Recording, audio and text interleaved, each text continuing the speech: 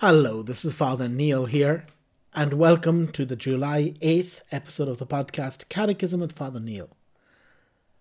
Today we'll be looking at numbers 1471 through 1479 of the Catechism.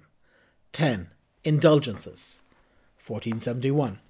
The doctrine and practice of indulgences in the Catholic Church are closely linked to the effects of the sacrament of penance. What is an indulgence? An indulgence is a remission before God of the temporal punishment due to sins, whose guilt has already been forgiven, which the faithful Christian who is duly disposed gains under certain prescribed conditions through the action of the Church, which, as the minister of redemption, dispenses and applies with authority the treasure and the satisfaction of God and the saints. An indulgence is partial or plenary, according as it removes either part or all of the temporal punishment due to sin. The faithful can gain indulgences for themselves or apply them to the dead. The punishment of sin, 1472. To understand this doctrine and practice of the Church, it is necessary to understand that sin has a double consequence. Grave sin deprives us of communion with God, and therefore makes us incapable of eternal life, the privation of which is called the eternal punishment of sin.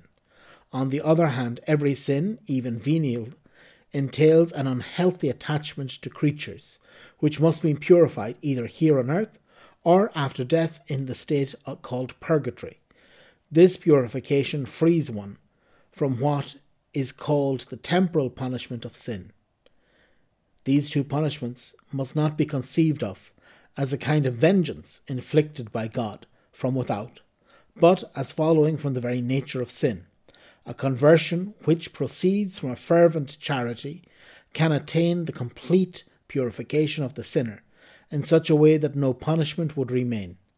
1473. The forgiveness of sin and restoration of communion with God entail the remission of the eternal punishment of sin, but temporal punishment of sin remains, while patiently bearing sufferings, the trials of all kinds, and, when the day comes, serenely facing death.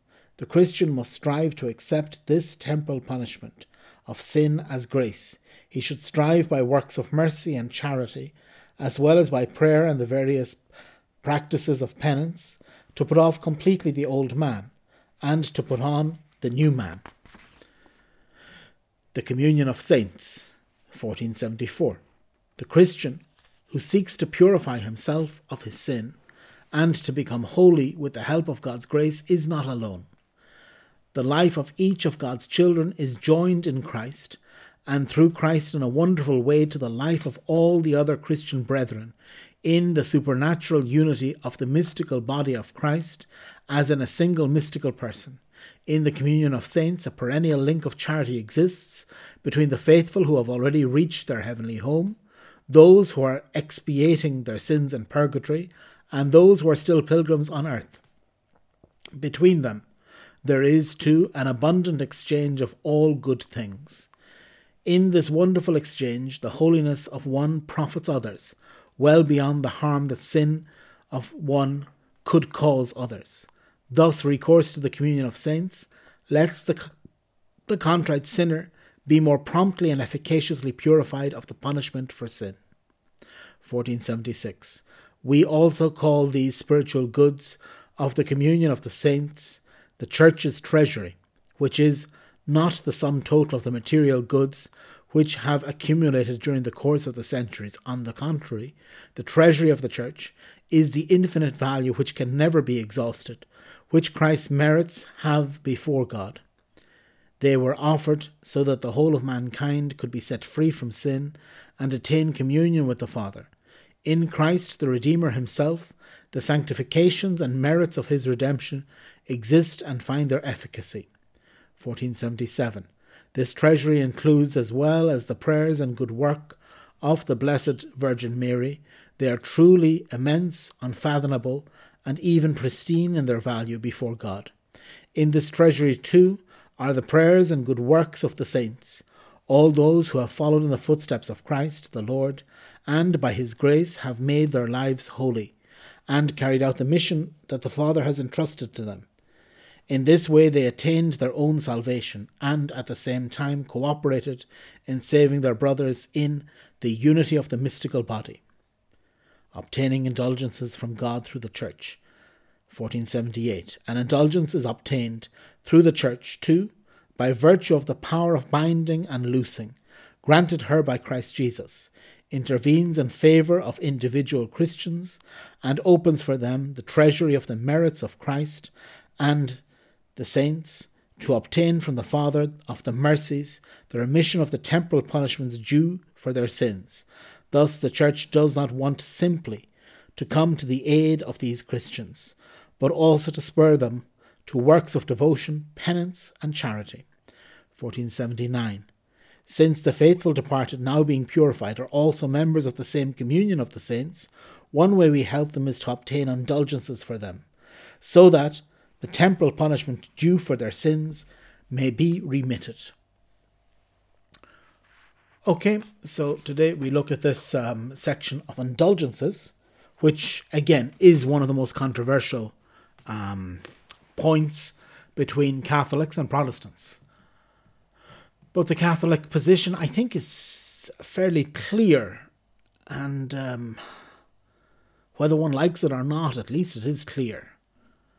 And the understanding is that there is a difference between sin and its consequences. And that while the actual sin can be forgiven, the consequences of that sin can remain. And how do we look at this? We look at this in a particular way. Here, I mean, it's clear. If you repent of your sin can be forgiven. But if you have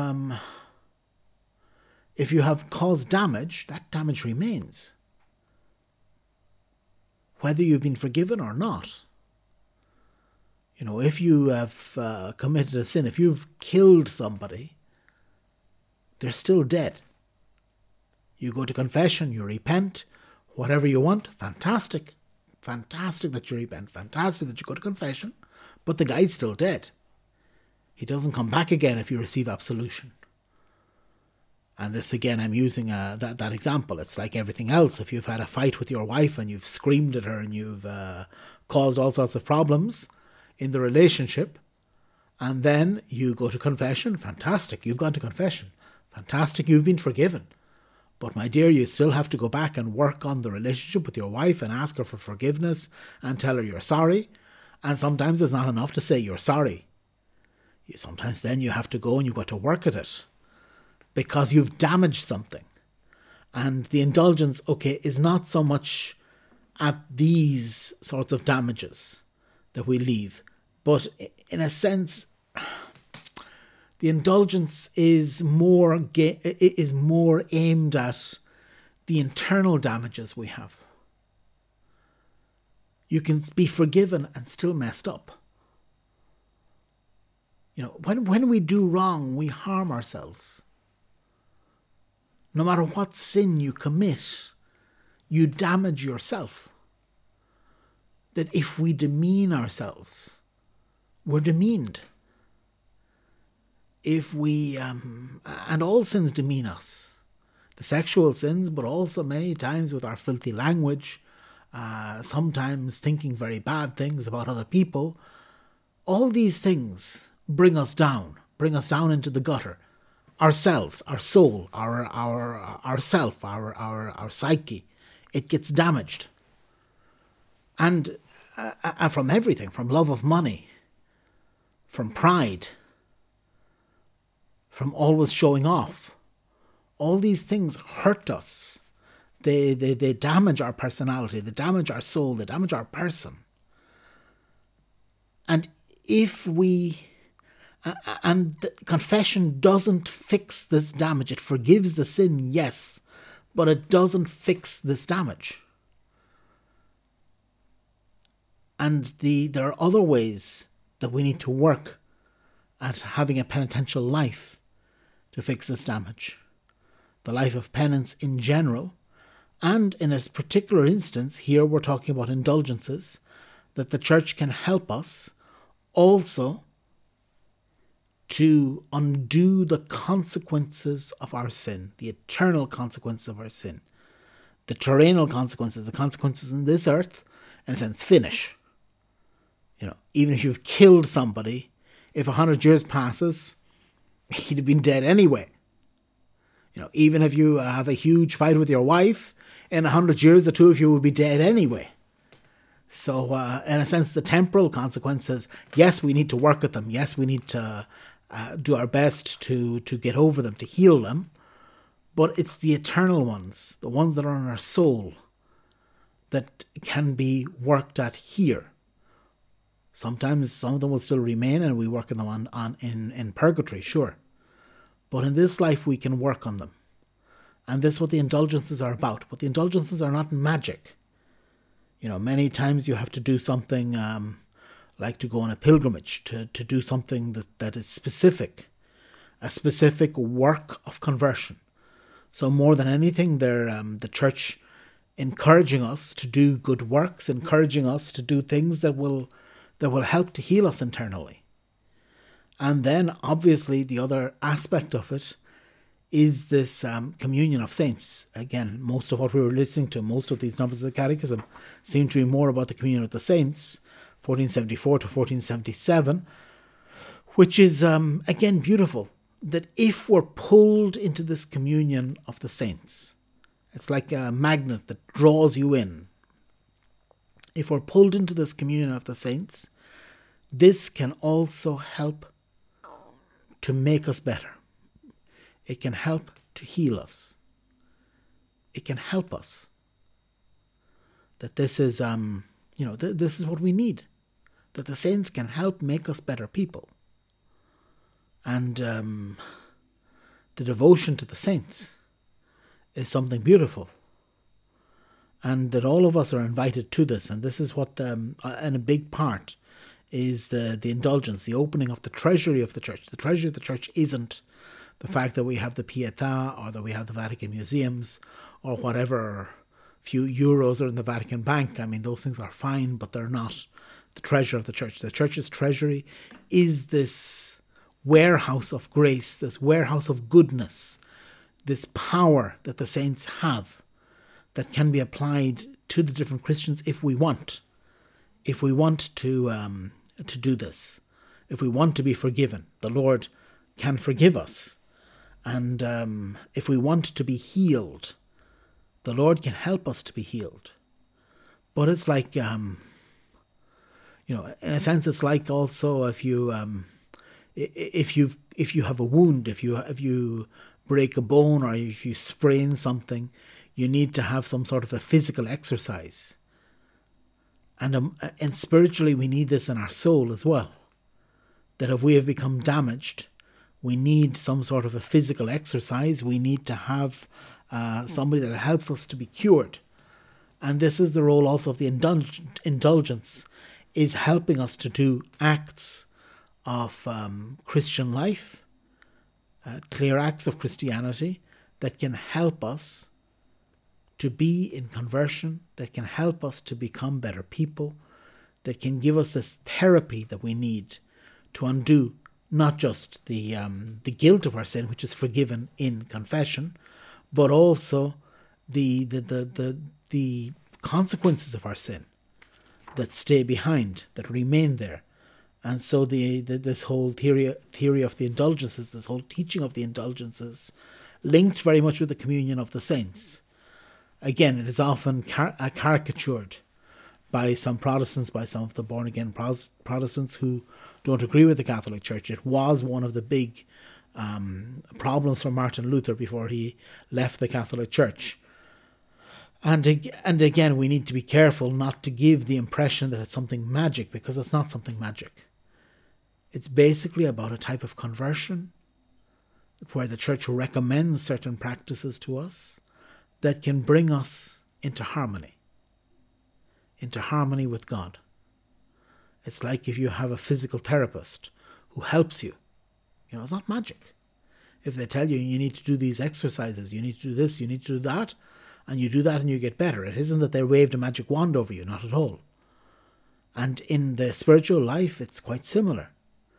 That we're invited to certain holy practices, certain series of prayers, certain penitential acts that the church says can help us to be better. And then, of course, this other teaching that maybe is a bit more difficult for people to accept, the fact that we have this treasury of the graces of the saints.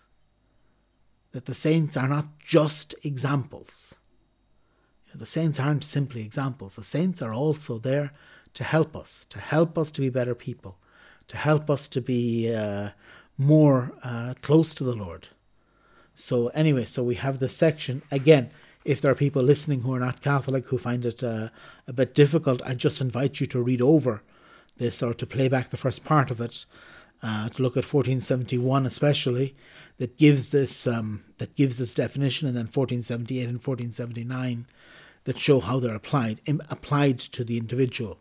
But as usual, as happens so many times, these are beautiful gifts that the Lord gives his church to allow us to reach heaven, to allow us to be better people, to allow us to be better versions of ourselves, to allow us really to be filled with grace so that we can find his goodness.